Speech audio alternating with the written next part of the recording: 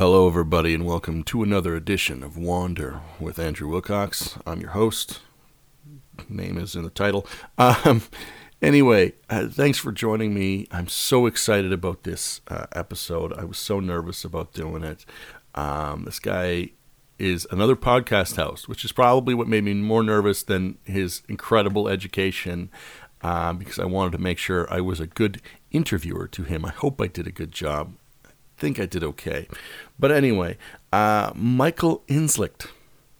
He is a professor of psychology at the University of Toronto. He is a very funny guy, a very interesting man, and he has his own podcast. He hosts a podcast called Two Psychologists, Four Beers, with another co-host, and it's really funny. It's really interesting. So if you like this one, I highly recommend that you listen to that one. Today's episode, all about self-control. And I think I'm going to give this episode probably the longest title I've used so far. And it's going to be called, All in All, We're All Our Lack of Self-Control. I think.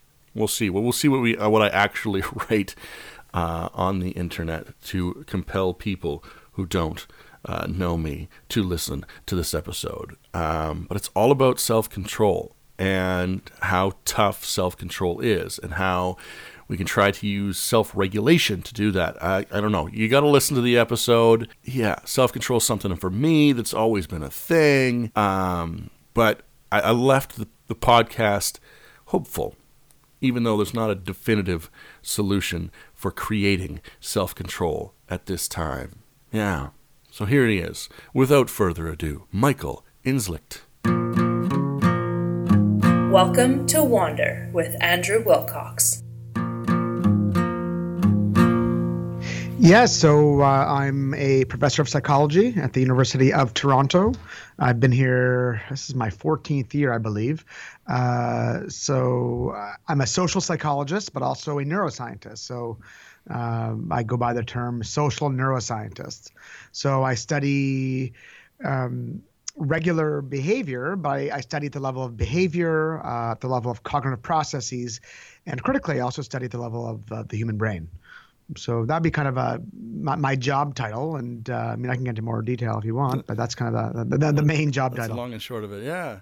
And two of your big areas of study seems to me have been, one of them being self-control, and the other being looking at the processes that science uses. Am I right to say that? Well, I would say, I mean, I think I do have two. I've had two clear areas, and then I maybe supplemented it with maybe like a meta content area, if you will. So my two content areas, as you mentioned, self-control is a big one, especially in the past 10 or so years. The first part of my career, however, I studied prejudice and discrimination, specifically from the perspective of stigmatized people. So what is it like to belong to a group that is stigmatized in the eyes of the broader society, and how might that impact people's, for example, academic performance or academic striving? So those are really the two main things I've been really focusing on. And then the other thing you mentioned is really kind of more of a meta concern, and that is just my concern for meta science. So how, the science of science, and have we as a field, and I'm talking specifically about psychology here, have we as a field made mistakes? And if so, how do we catch these mistakes? And how do we improve upon our mistakes, making sure that we don't make those same mistakes next time? So I'm really, concerned about, the replicability of psychological science. I'm concerned about that. And just to touch on that for a second, because we're talking about it before we get into the self-control stuff, is that a tough conversation to have when people seem recently to want to question science a lot? It's a tough question. I mean, it's been an extremely acrimonious time in psychology, and maybe in other areas of academia. So I suspect you see glimpses of this in economics, in cancer biology, in cancer medicine, neuroscience. There's this zeitgeist now where we're kind of like introspecting and examining some of our assumptions, our inferential tools. And you use the word uncomfortable. It is deeply uncomfortable and unsettling, because what it means is that some of the things that I learned myself as an undergraduate, some of the things I learned in textbooks, some of the things that I've taught, we now know are probably wrong. It's one thing to stay at the level of ideas and say, oh, that idea might not be right, or we got to refine our ideas. But what often ends up happening is that we also, because these are scholars and researchers who derive these ideas, the people who derive these ideas start identifying with the idea. So if you criticize an idea, by extension, you're criticizing a person, another scholar. And, well, as you can imagine, people don't like being criticized. And people take these criticisms very, very personally. Now, science is supposed to be different than other arenas. It's not politics. It's not religion. It's supposed to be kind of a clear-headed, rational pursuit of small t truth.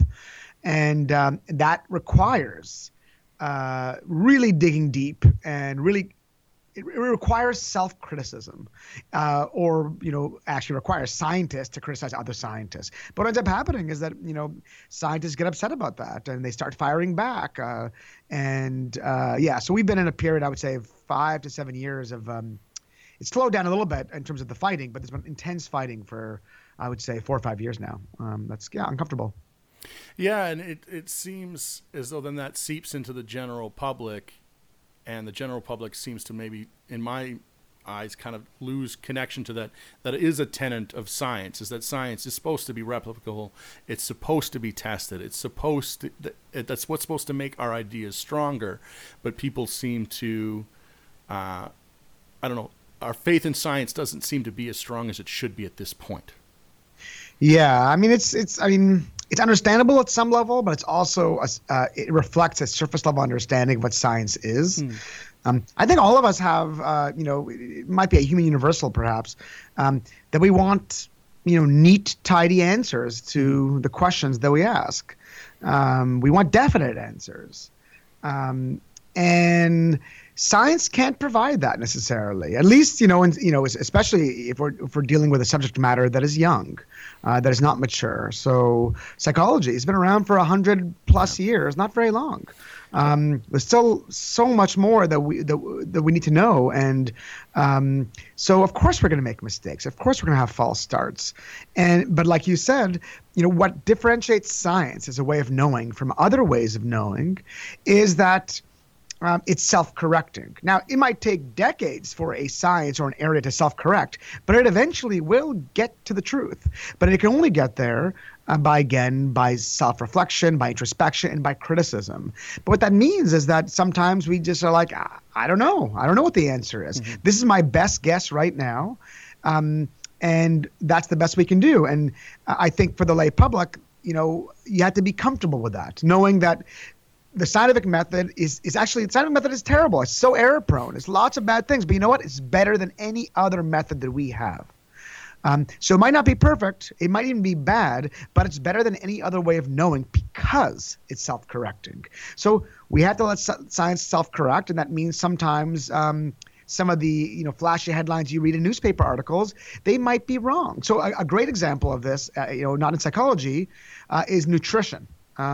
It seems like my entire life I've been given advice about what to eat, what not to eat, and every 10 or 15 years, it seems like the field is radically changing their minds. So when I grew up, it was all about low-fat diets, low-fat this, low-fat that. There'll be low-fat versions or no-fat versions of all different kinds of foods. And now it seems like some nutrition experts are saying, no, we were wrong about the fat part. It's actually sugars that are the evil. Fats are okay. So as a consumer of nutrition science, you're like, I don't know what to do. But, if nutrition scientists are using the proper inferential tools, eventually they're going to figure it out. The problem is, and I don't know nutrition science enough, I suspect the inferential tools they've been abusing it. Yeah. And maybe they need to have their own replication crisis, their own kind of crisis of conscience to understand how to make their science better. And again, I don't want to throw stones because I live in a glass house. And the sugar and the diet stuff, to me, my question always in those type of ones is, who's funding the study? Where's the money coming from? What's the goal of those studies? And that's my worry, is that there might not be enough transparency in those studies when it when they come out. Like, I don't think people dig deep enough into that to try to understand it. Yeah, that's an interesting, I guess, element that might be less present in psychology. So I think with something like nutrition science, there's like huge multi-billion-dollar companies who are they have huge invested interest in whatever their product is being seen as safe and healthy. So you're going to have the food lobby is going to be in a way shaping and pushing the science and suppressing some science. So I think nutrition science in some ways has a tougher job, but there are no doubt lots of nutrition scientists who are not, being paid by big food companies, and they want to get to the bottom and they want to get, ferret out truth. And, those are the people who should be trusting. So, I'm sure there are enough nutrition scientists who don't have a conflict of interest, and that's the science we should be paying attention to. Psychology, I think there's less, vested interest. There's less of these big corporations who've got to want to sell something. I mean, it's not absent. There are conflicts of interest, but I think it's less present. Well, speaking of psychology, let's get right down to self-control, because this is what I'm really interested in learning a little bit more about, because I'm a human being that has has very little self-control. And I always wonder, too, if people believe they have more self-control than they do. Would you say that's something that's true? I don't know specifically the answer to that question about self-control per se, but it is true that we don't always have a great sense of where we stand in all different kinds of dimensions. So as far back as Freud, probably even further back, we've known that, there's only a small part of our lives that are available to our conscious reflection. And that includes reflecting on our own character traits. So there's no doubt there are going to be some people who think they are really, really good at self-control, but fail miserably when they're put to a test. And conversely, there are going to be some people who are like, no, I'm not really that good at self-control. But yet when they're, when a plate of hot, delicious cookies is put in front of them, they're like, oh, no, I'm okay. I don't need that. I don't need those right now. Or, it was Halloween last night. So as I was trick-or-treating with my kids, I ate so much candy. And some people are totally fine with that. And whether their self-knowledge might not reflect it. Now, it's true that self-knowledge, self-report is fallible, right? So not everyone has, really good a handle on their traits. But it's actually remarkable at how consistent, on average at least, people's own self-reports are of various skills, including self-control, correspond with how other people would judge them. Okay, now that's not true for every single person, but on aggregate, self-report is actually pretty good. And in fact, it's so good, in fact, that some of the best studies, I would argue, that we have about self-control, and by best studies, I mean those studies that tell us, really reveal the power of self-control, are based on people's self-reports. And those studies are take a couple of shapes, but oftentimes it's like you ask people about their levels of self-control, and then you examine various aspects of their lives that reflect healthy or unhealthy functioning. And it turns out that people who report having high self-control end up, for example, having more satisfying relationships, less likely to be divorced, more likely to have a healthy weight, more likely to exercise, less likely to have various kinds of medical conditions, more likely to live longer, less likely to be in prison, more likely to have more money in the bank. I mean, the list goes on and on and on. It's, I've said this a few times, if you've got children, and of course parents always want the best for their children, if you want to, endow them with the best possible life, you could, the two best things you could ask, hope for them is that they're smart, so have high IQ, and that they are conscientious or have high self-control. If they have those two things, I mean, very likely on average, they're going to live quite good lives. So is there a way an individual can improve their self-control? That is an amazing question, and a really, really important one. And unfortunately, I don't have any good answers. This, in a way, is a holy grail of self-control research. It's how do we know it's important. right? Like, so at the trait level. So people who are dispositionally high in self-control, again, they live the good life. Yeah. You name it, they have it. So much so that some people have claimed that they don't know of any negative sides to having self-control. I think that's an overstatement. I think there are some negative sides. So I think, for example, people might persevere sometimes when they ought to quit. So, for example, they've got high self-control and they really, really want to be an actor, but they stink. Having good self-control and persisting is not to their benefit. But that's maybe an exception. So given that it leads to the good life, how can we improve it? How can we get people to increase that really, really important quality? And like I said, we don't really have a good answer. Okay, now that doesn't mean people haven't generated answers, but unfortunately, the data have not supported each of these answers. So let me give you a flavor for some of the answers. It's really just one, possibly two, but they're related really. One is the notion that if you practice self-control, you will build up your so-called self-control muscle. Okay, so just like when you work out in a gym and lift weights, you'll build up, let's say, your bicep muscle. And over time, you'll notice your biceps getting larger and you'll be stronger and you'll be able to lift more and more weight successively over time. The idea here is that what if I practice self-control? What if I deny myself the pleasure of chocolate, for a week or 2 weeks or a month? Will I then become better at, not only not eating chocolate, but will I become better at my schoolwork, which also involves, regulating my attention and my time and involves self-control? Well, if I, restrain myself again from eating chocolate, will I be able to quit smoking cigarettes, which I've been having a really hard time with? And that was proposed by Roy Baumeister, a very famous, well-known social psychologist out of Florida State. Actually, sorry, he was at Florida State University. He's now at the University of Queensland in Australia.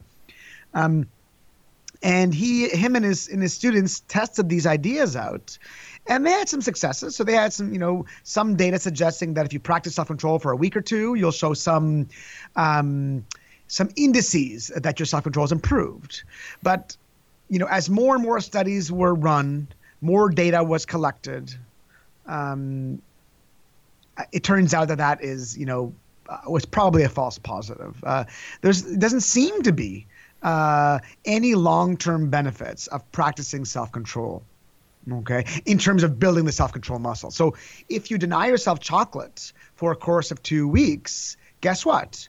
You haven't eaten chocolate for 2 weeks. And maybe it'll be easier for you to deny yourself chocolate in a week or two following, right? But even that, I'm not, that wasn't actually tested, but I suspect that would be correct.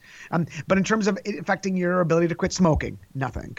Your ability to maintain a good, let's say, homework studying regimen, nothing. So that that seems to have been a bit of a flop, and there's an emerging consensus that practicing self-control probably doesn't increase the so-called self-control muscle. So that's number one. Number two. And this is much more serious, and this is now like a multi-million-dollar industry. There is something called brain training or cognitive training. Yeah. And you might have seen some of these companies. This is a company called Lumosity. Yep. That actually was forced to pay a fine in the 7 digits. I forget now what number was at the beginning of that 7-digit number, but the millions, because they were found guilty of false advertisement.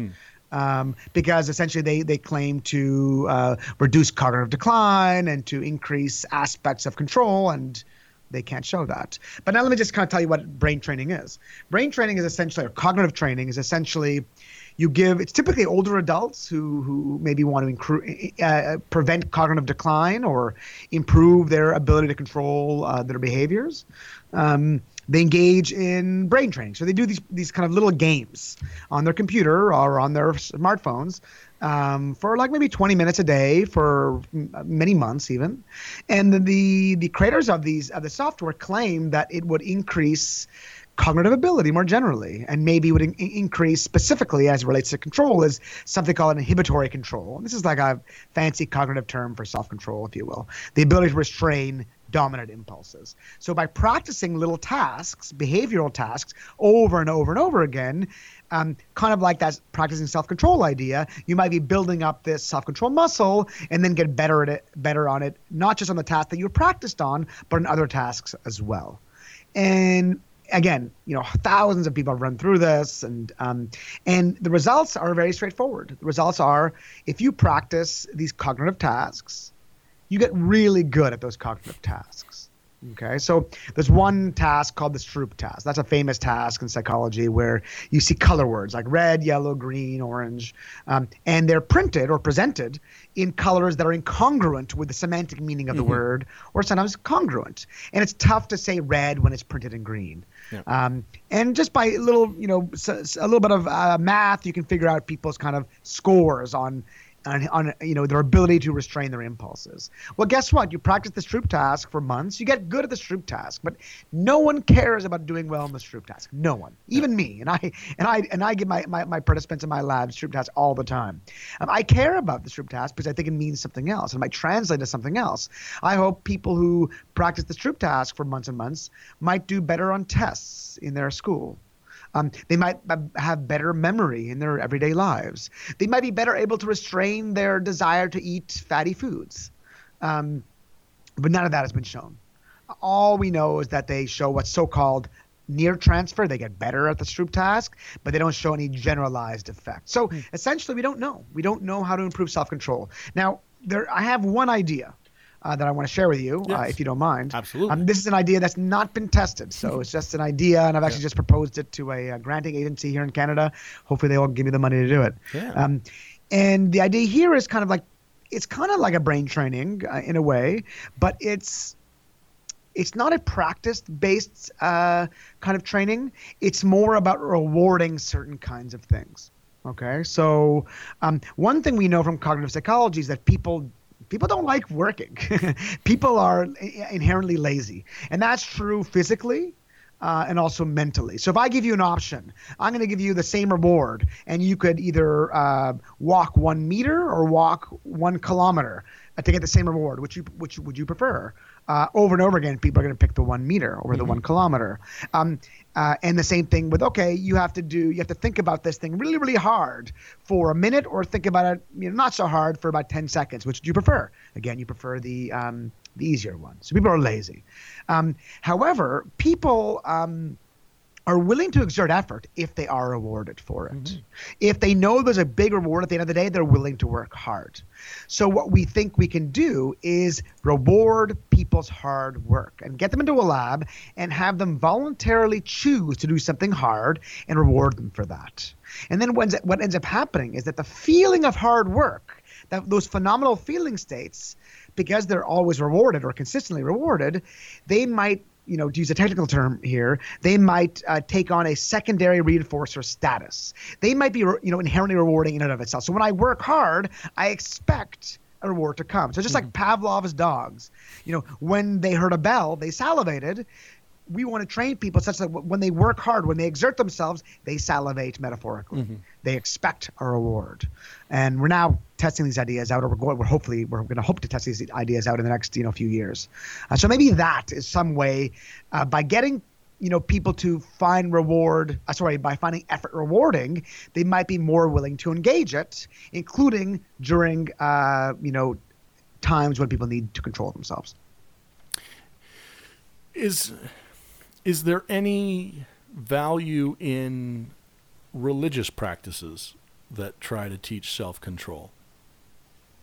That's a really fascinating question. At first I was like, whoa, religion, where's this coming from? But actually there is a lot of really interesting research on this very topic. Now I should kind of maybe frame my answer with an admission. So I'm an atheist. Mm-hmm. And so I grew up Jewish. My parents are still very observant, but I consider myself a Jewish atheist. So culturally Jewish, but don't believe in God. But yet I'm about to heap a lot of praise on religion. Mm-hmm. And that's because it's been shown, at a number of levels now, that religious people tend to engage in behaviors that reflect more self-control. So they're less likely to drink, they're less likely to gamble, they're more likely to be healthy, to live longer lives.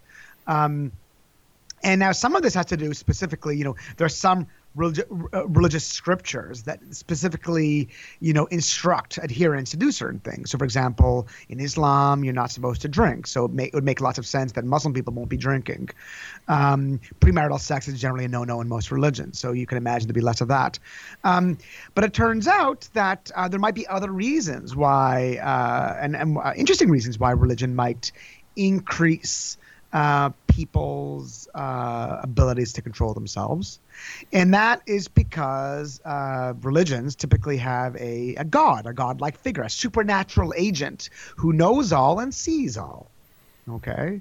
And if you have a supernatural agent that knows all and sees all, that being will know, for example, when you're quote unquote sinning. But sinning could also, it could be something, that's in the Bible or something, but it could also be like, hey, I told myself I'm not going to eat that bad food. And if I do, like, not only do I know it, God knows it too. And God wants me to kind of, be consistent with my goals. So that could be, one way in which God could act as a scaffold to help you monitor your own behaviors. But with religion, you not only have a supernatural agent, you have a religious community.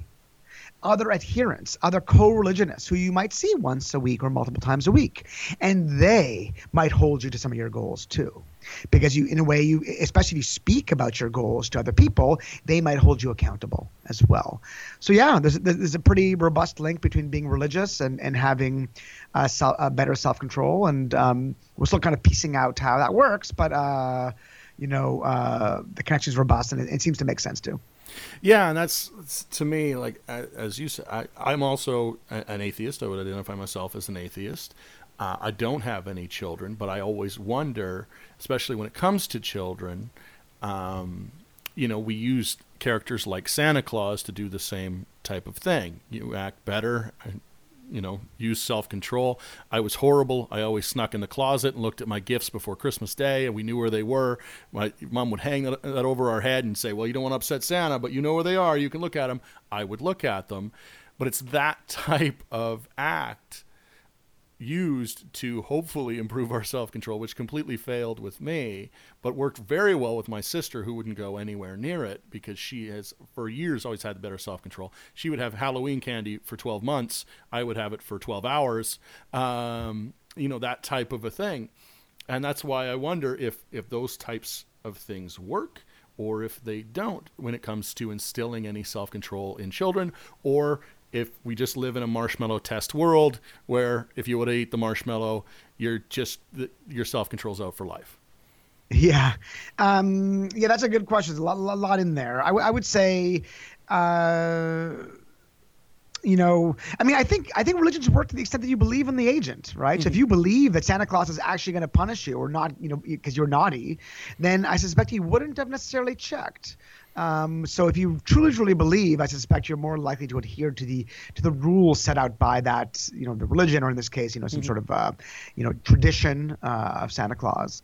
But there are other things out there that help us, stay controlled. So, for example, we now live in a really secular society, mm-hmm. and civil society has taken over a large part of what religion used to take. So, we don't need God to help us not murder and steal, and because we've got the police, we've got the judicial system, and if you do that, there's a good chance, or at least there's a chance that you'll get caught and might be in prison. So we stay good for those reasons. We don't necessarily need to stay good, for God being there. Mm-hmm. But I'm not sure that works for like maybe the more mundane kinds of self-control things that we're talking about. Where the civil society doesn't care if you skimp on your diet, but perhaps your religious community might, or your to the extent. So, for example, in Judaism, there's strict dietary rules, and I remember as a kid, I wouldn't want to admit to people that I broke those rules, and mm-hmm. because I wouldn't want to admit it, I would abide by the rules, right? So it kind of kept me in check. at least in the regard of these religious rules. And you can say that was a self-control. Like, I mean, bacon. I mean, bacon is friggin' delicious, and I didn't have bacon until I was like, I think 18 or 19. Wow. So yeah. Oh, that's hard for me to believe. I had bacon every day of my life. I missed out. I'm making up for lost time now, though. That's good. I'm glad to hear it. Would you say then social media, is this a help in any way for self-control? Because now we have large groups and essentially this unfortunate tribalism that's coming together, but we have like you don't get away with anything now. Like, you can't get away with anything. Is this a positive then when it comes to helping with people's self-control, or is it seem like the negative that it seems to be? Is it the negative that it seems to be? That's a really interesting question. I haven't thought about it in terms of self-control per se, but it seems like it's become hyper politicized and polarizing, and it certainly seems that people jump on top of you, but it seems like only for certain kinds of excesses, right? So political excesses or perceived excesses, I should say. I'm not sure Twitter is going to jump all over you if you're like, oh, I ate some more poutine. I don't think other people might just applaud that as opposed to denigrate it. But I mean, I think actually social media is. The way I thought about social media in terms of self-control is more as another thing that we need to control. Yeah. So, for example, I'm on social media quite a bit, too much, and I now need to engage in control to restrict my social media intake, and I find it incredibly difficult. In fact, it's so difficult that I install these apps on my phone and my computers that lock me out of social media during hours where I want to be getting productive work done. So I would say, if anything, it's a net negative for self-control from my perspective. Yeah, I just wonder when it comes to, like, speech has been so, like, I don't like it. I find that we've gotten almost a little too intense. But it seems like some people have decided that some things are just no longer part of conversation, and anytime those types of things come into public conversation, they're instantaneously squashed down. And some of those things I do agree with, absolutely. There's certain conversations which I don't think it should be a debate anymore whether something is right or wrong.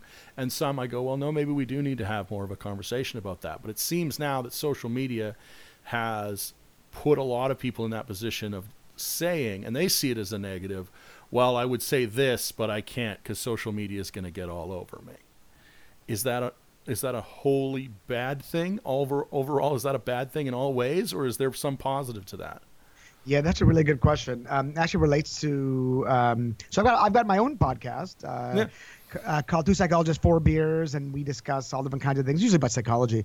And just, I believe it was our last episode that's going to air next week. We talked about this issue of moral outrage. Okay, and it seems like moral outrage is so finely displayed on social media, on Twitter, for example, where you say something. So, for example, let's use an example. So I don't forget how many months ago now, quite a few, maybe over the summer. There was this, someone was, some teenage girl was wearing, I believe, she'd bought this beautiful Chinese dress, and this woman is not Chinese herself, and it was beautiful. It's a beautiful dress, and you can buy in any, a store in Chinatown. Here in Toronto and elsewhere, I'm sure. And most people, saw it as being positive, but all of a sudden, a bunch of people were like, how dare you? This is cultural appropriation. You are white and you cannot wear a Chinese dress. You're not allowed to. This is, and now this is considered a big no-no. And for me, from my political perspective, I'm liberal, but I find that to some extent, the left has gone too far in certain respects. And here's one example: this notion of cultural appropriation. I mean, this is sold by, shops all over China and all over, Chinatowns in North America, for example, openly. And people, Chinese people want white people and non-Chinese people to wear these things. That's why they're selling them. And most Chinese people responded very positively to this woman's dress. But there was a huge backlash. I mean, this went viral. This poor teenage girl's dress, and you look at that, and it's ridiculous. So it's like, okay, this is outrage now. Outrage on full display. Is that a good or a bad thing? I mean, from my perspective, in that example, that's a terrible thing. I personally don't see anything wrong with it, and I think like it's there might be some kernel of truth there. Like, okay, sure, we need to be respectful of all cultures, sure. And let's be careful, because sometimes there is instances where cultures steal from others, and we need to maybe be aware of those kinds of things. But I think cultures are inherently malleable and flexible, and cultures are dynamic and they're always changing. So, and this is an example of maybe Western culture, white culture changing and incorporating all different kinds of elements. And I don't necessarily see that as a bad thing. But now, is outrage always bad? Is it always a bad thing? And I don't think so either. I think, I typically respond to it as a negative, but I think outrage, moral outrage, as expressed outline, it sometimes can lend voice to marginalized voices, to small voices that are stigmatized and marginalized, and it elevates it, and it gives a voice to the voiceless, and sometimes that's a good thing.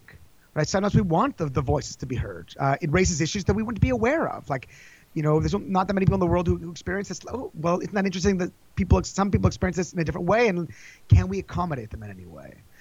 The problem is that not all minority voices are worth elevation. Okay. Well, not all minority opinions are worth elevation. There's lots of nasty minority voices. So, Nazism. Yeah. White supremacy. I want those voices to be stigmatized and not heard, and outrage can elevate those kinds of voices too. So I think it can be a double-edged sword, but I mostly am annoyed by it, especially online. Yeah, Twitter to me has become a harder place to stay for a long period of time for me. I find Twitter itself has just been tough to consume for long periods of time. I end up leaving there rather angry than feeling like I learned something. When I originally got on it, I started following, intelligent people in hopes of getting smarter. And then after a while, and the one thing that drives me the most crazy is when somebody says something incredibly unintelligent, and then somebody very intelligent retweets that in order to take them down. But the original tweet had 8 followers, and now all of a sudden that person's opinion is being seen by hundreds of thousands of people. And I'm going, well, there's a reason that person had 8 followers, because clearly their view was a view that shouldn't be shared, and it usually falls somewhere in the white supremacist, ignorant type of a thing. And then just to take them down, you've elevated them all the way up. That's where I love the level playing field that social media has brought in a lot of ways, but that's where the level playing field, I think, is kind of backfired. Yeah. No, I think you're right. And I think I would be worried if I was the head of Twitter and Facebook, for that matter, because what you just described, this notion of, you first got on and you felt good about it, you're learning, and I should say your experience is mirrored by my own. When I first got on, I was learning tons.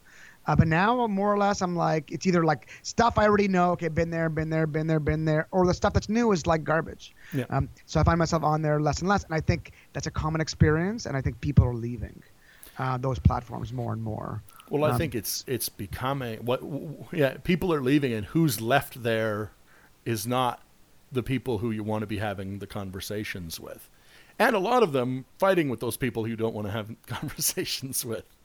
And so it's been a tougher experience for me for social media, and that's why I worry about these ideas like self-control, where I wonder if we have an inflated idea of our self-control, but we're constantly being bombarded with negative messages, wrong ideas, and they still sort of seep in. They still sort of get into the machine a little too much. That we've re-elevated these crazy ideas because we've created a more level platform for some of these sort of to sit on, and not even necessarily consciously, but subconsciously. Is that a wild idea? No, I think so. I mean, I don't fully see the connection with self-control here, but I get what you're saying in the sense that right now our informational ecosystem is being populated with voices and opinions that have long been suppressed or never given the light of day because maybe they didn't need to be given the light of day. And now we're seeing more fringe voices being elevated to the mainstream. Now we can't divorce that from what's going on politically in the world. So I think it's not only social media's fault. I think there are political movements, that have happened in the past, few years that have elevated some of those fringe voices that shouldn't have been elevated and normalized them. And that's why you're seeing them out in social media because they're to some way legitimized. But now they're in the ecosystem, and then they start influencing, they start seeping into people's own ideas of what is right and what is wrong, what is moral, what is immoral. And then, people's own moral compass is changed. And maybe that's how it can affect self-control. So, we think of self-control in some ways as one way you can break down self-control is you break it into three elements. You've got a goal that you need to meet. You need to have a way to monitor the current state of the environment to see if it's aligned with your goals or if it's mismatched with your goals. And if it is mismatched, you then need, let's say, kind of the motor of control that effectuates change. Okay. Now, but the starting point of control is having a goal. Okay. What is your set point? What do you want to do? And I think what could happen with social media is it might change your goals. It might change what you think is acceptable. So maybe you might have had a goal, let's say 4 or 5 years ago of, maybe some sort of egalitarian goal or a goal of promoting diversity or something like this. And now, because of all these kind of fringe voices that are kind of, racist, it seems like to me, maybe you're less likely to have those goals. And I'm just using this as one example. It's the same thing with, here's another example that may be less controversial. Or at least more controversial, I don't know. The sexualization of, sexualized imagery has increased, I believe. As I've gotten older, I see more and more skin and more sexual attitudes are increasingly permissive. And that might be a good thing or a bad thing, depending on your moral frame. But regardless, it affects how people themselves set goals for the kinds of attitudes, behaviors they want to engage in sexually, right? So now the norms have changed, and then people's goals have changed. So just like our political environment, it can change the norms, and it can change our goals, and then it changes what we decide we want to control and what we decide not to control. So in that way, I see the connection. Yeah, I think that's kind of what I'm trying to say, and maybe self-control isn't the exact engine of that. In that, we all believe that we have enough self-control that if all these things are out in the universe, we're going to be able to avoid them. But sometimes I think we may be influenced by the outside sources more than we believe that we are. Oh, okay. So yeah, they're 100%. The biggest predictor of whether you're going to, we have data on this and other people do as well, not just us. The biggest predictor of whether you are going to meet your own self-set goals is not self-control. That is not the biggest predictor. The biggest predictor is whether you encounter a desire that conflicts with that goal, or in other words, if you encounter a temptation. Okay, so if you encounter a temptation, there's a decent chance that you might, you might succumb to that temptation, and you might actually, engage in behaviors that directly contradict your own goals. So being exposed, if you want to, the best way to control your behaviors is to manufacture or create or environments where you're less likely to encounter temptations. That's the best way to manage your goals, is to kind of, so for example, here's a simple example. Let's say you're trying to manage your food intake. You're trying to go on a diet. You'll do better at meeting your dieting goal if you avoid driving by or walking by on your way home from work the bakery or the poutine shop or whatever it is your food that really gets you. If you avoid those, you're less likely to see them and less likely to want to buy them or not have those foods at home. So to the extent that social media offers things that are tempting, offers things that contravene with your goals, then yeah, it's going to be a net negative for you meeting your goals. Well, and not even just social media, but it's all media now. We just have more media than ever before. We're in constant exposure to temptation, whether it's diet or sex. Definitely those two more than anything, I think, is the want to consume and purchase and everything. I think we're more exposed to that than ever before. Yep, that's right. Actually, another one, and this relates to an earlier point, and there's actually empirical research on this. A really big temptation for people is social media itself. Yeah. Like people find it incredibly hard to resist the notification on their phone, or their beep that something is going on, and they just can't help but not look at it. And people set goals for themselves not to do those things, and they just can't help it. I can't. Yeah. I have zero resistance to that. If my phone goes off, it's off right now. Because if I had it on, if I heard it beep, I'd have to know what the notification was, and I also I have no ability to stop myself from looking at what that notification is. I need to know what it is. I have no self-control on that.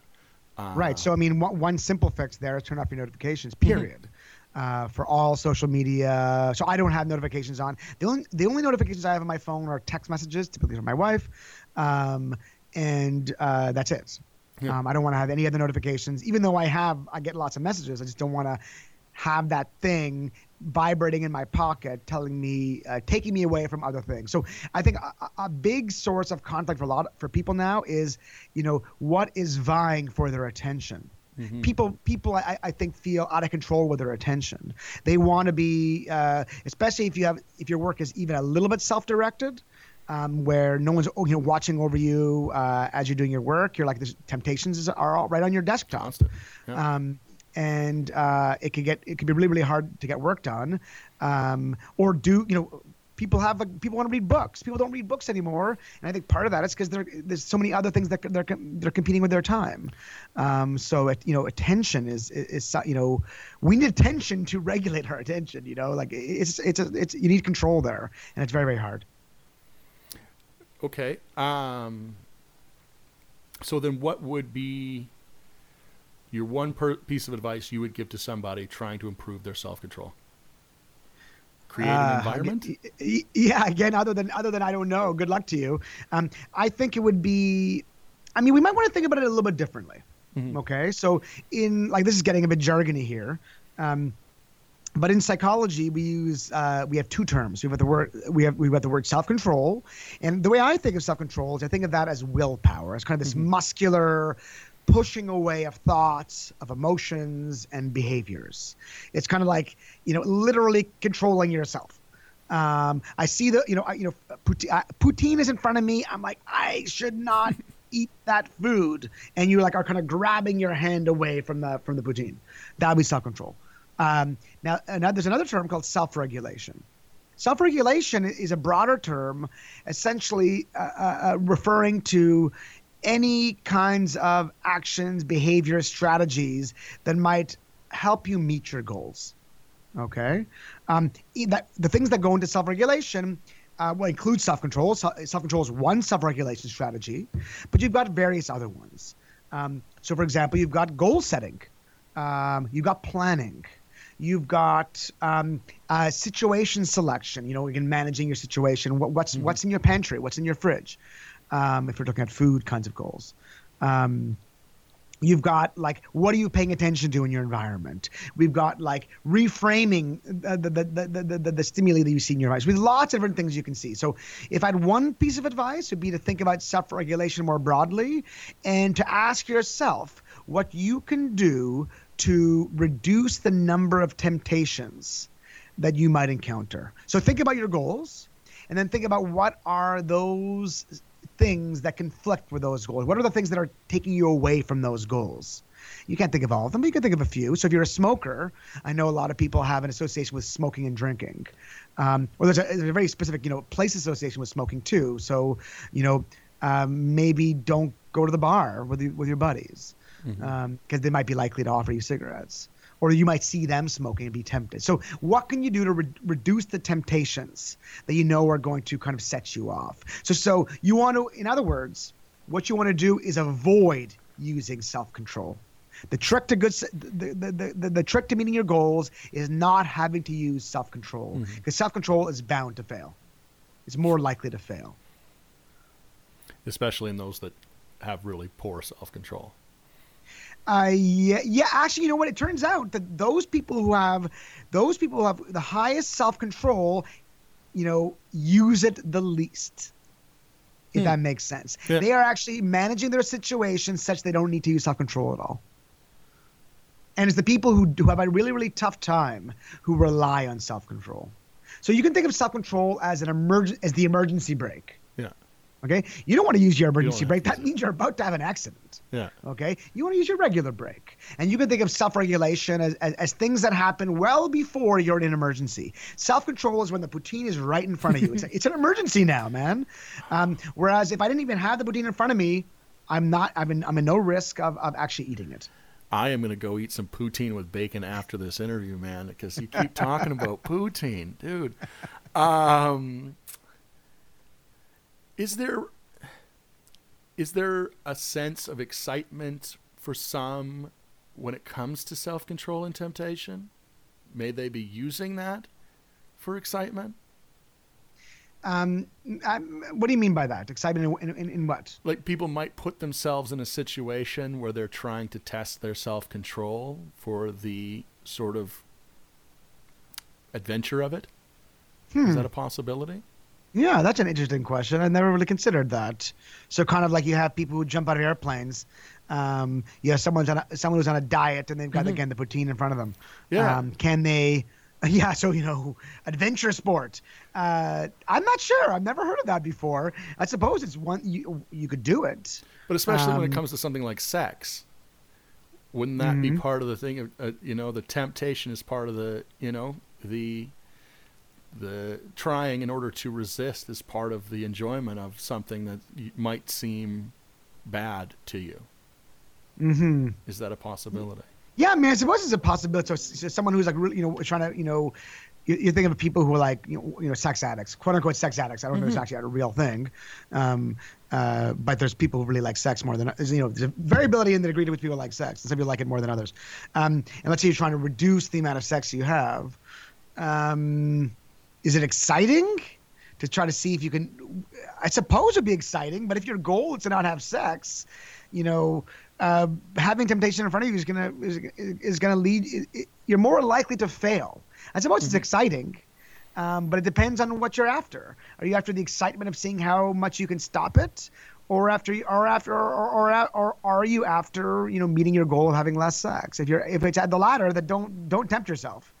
Again, the biggest predictor of whether you're going to meet your goals or not is whether you're tempted or not. If your goal is to have fun and be excited, then sure, do that. But then realizing you're sacrificing your don't have sex goal for the excitement goal. For the excitement goal. Yeah. I just wonder with those people who have some of those stranger proclivities, like they like to be humiliated and those types of things. They like to feel bad.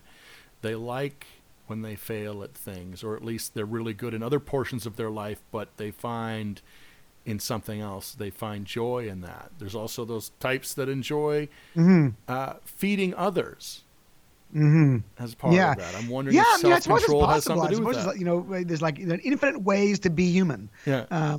So I suppose, but again, what it comes down to is that you can think of we all have multiple goals in our lives. Okay. We are multi-goal organisms, and not all organisms are like this. Some organisms are just like eat and that's it, and they're asexual, reproduce that way.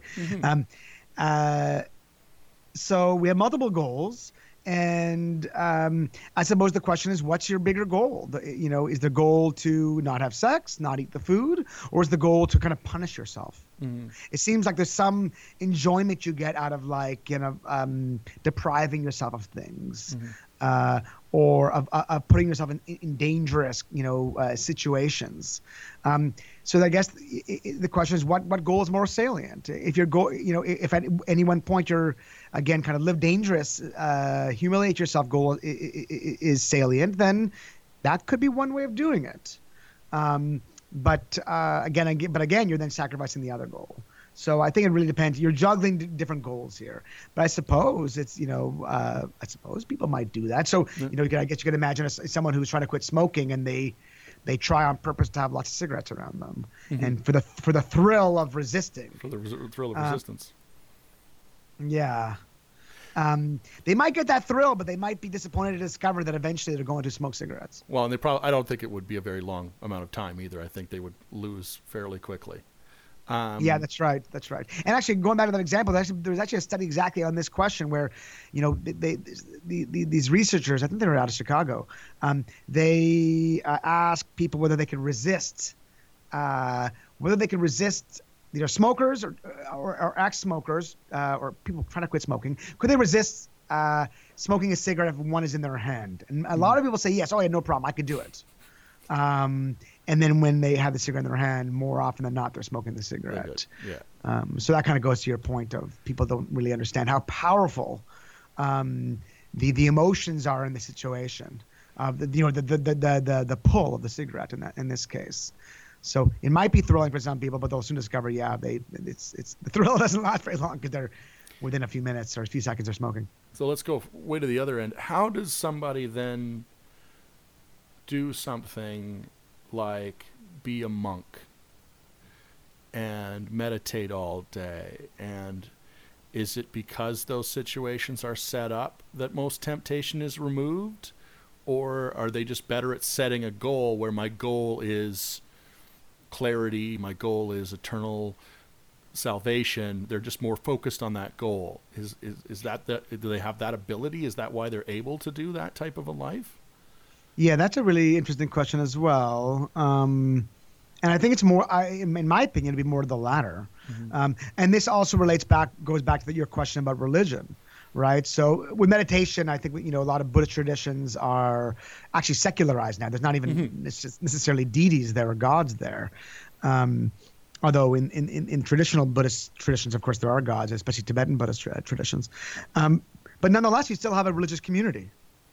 You have norms. So if you're in a monastery, everyone's waking up at that same time, and everyone's meditating and sitting quietly. So you see other people doing it, so that helps you do it. That would be number one. But I think ultimately, it's the people who are going to do that. It's really important to them that they maybe have there's some goal in mind that's really, really powerful for them. I don't think the goal there is to the thrill of denial.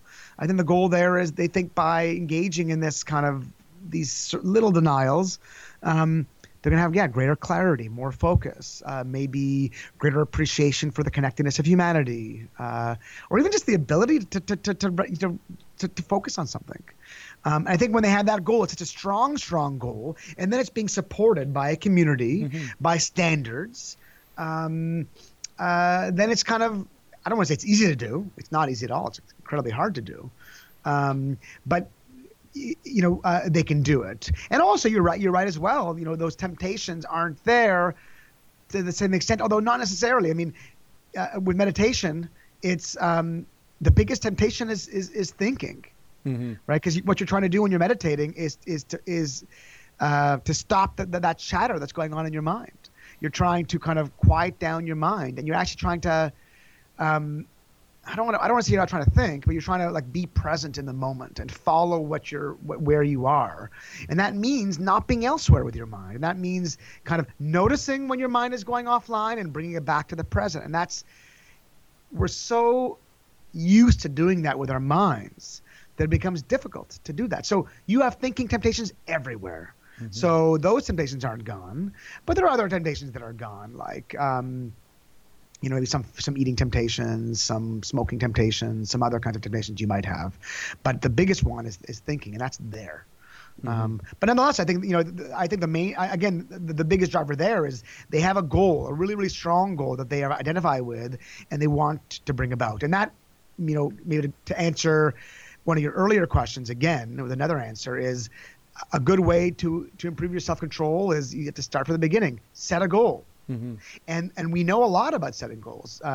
So when you set a goal, that goal has got to be specific. It's got to be concrete. It's got to be challenging, yet not too difficult. Otherwise, you get demotivated. It also has to have a time horizon. Mm-hmm. So it can't just be like, okay, a bad goal would be, I want to lose weight. Yeah. That's like a very fuzzy goal. No, the goal has got to be, I want to lose 7 pounds within, 3 months. And then even further than that, I'm going to restrict my calories to, for example, 1,500 calories a day for 6 out of 7 days a week, or blah, blah, blah. So setting goals, that's how you start. And with meditators, people go on retreats, they've got that really strong goal of like, quieting their mind, maybe enlightenment or something of that nature. Yeah. Okay, we're getting close on time, so I got 2 quick questions for you. First one is the ability to commit intrinsically tied to self-control? So the ability to intrinsically commit to what? Commit to anything. Commit to purchasing a home, commit to a relationship, commit to a job. Is that intrinsically tied to self-control, or is that a separate part of the human mind? I think the way you've just described commit, I would say it is intrinsically tied. So again, we need goals to engage in self-regulation and self-control. And if we're not really sure about our goal, if we're not committed to our goal, if we don't identify with our goal, well, then it's easy not to do it.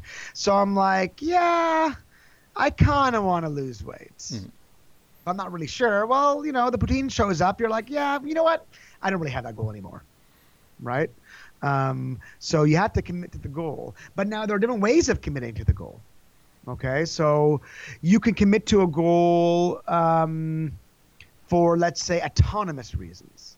You can do it for, self-identified reasons, reasons that are like, I'm doing this because I love it. It's coming from me.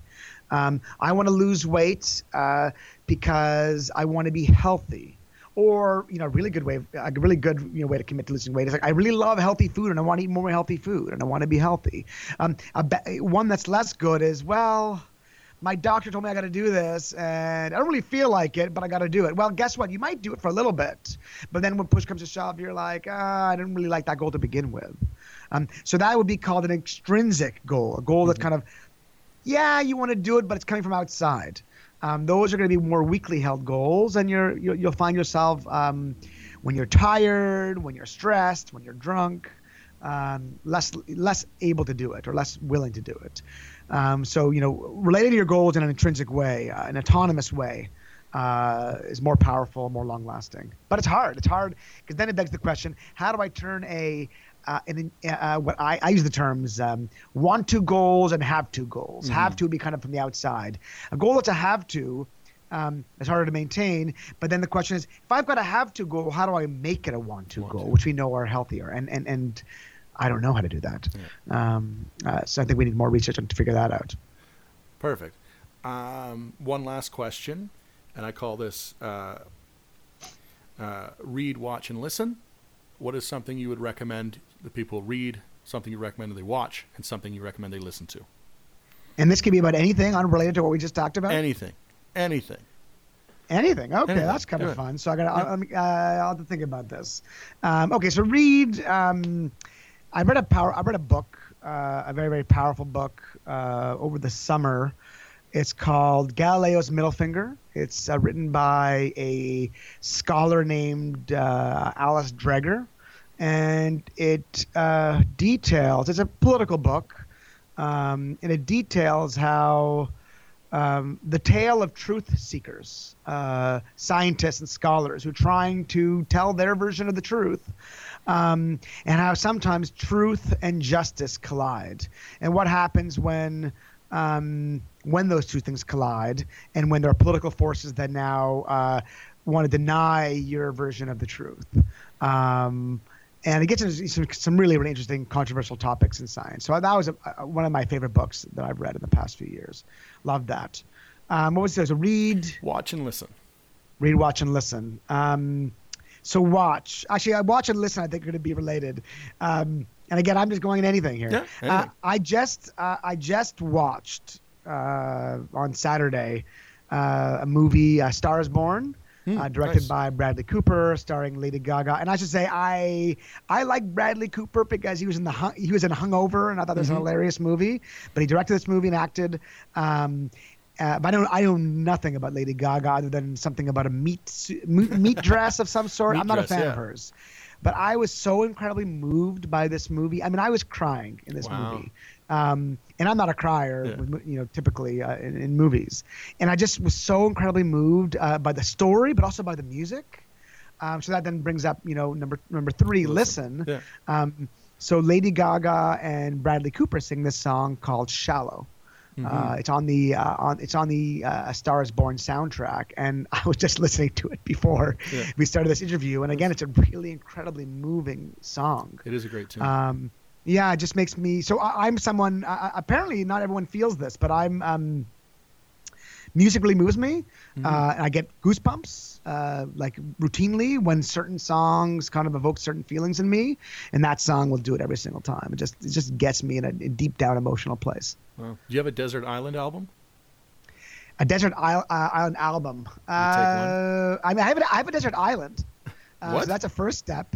Actually, it wouldn't be so much of a desert island. It's an island, and there are no cars on it. It's off the coast of Lombok in Indonesia.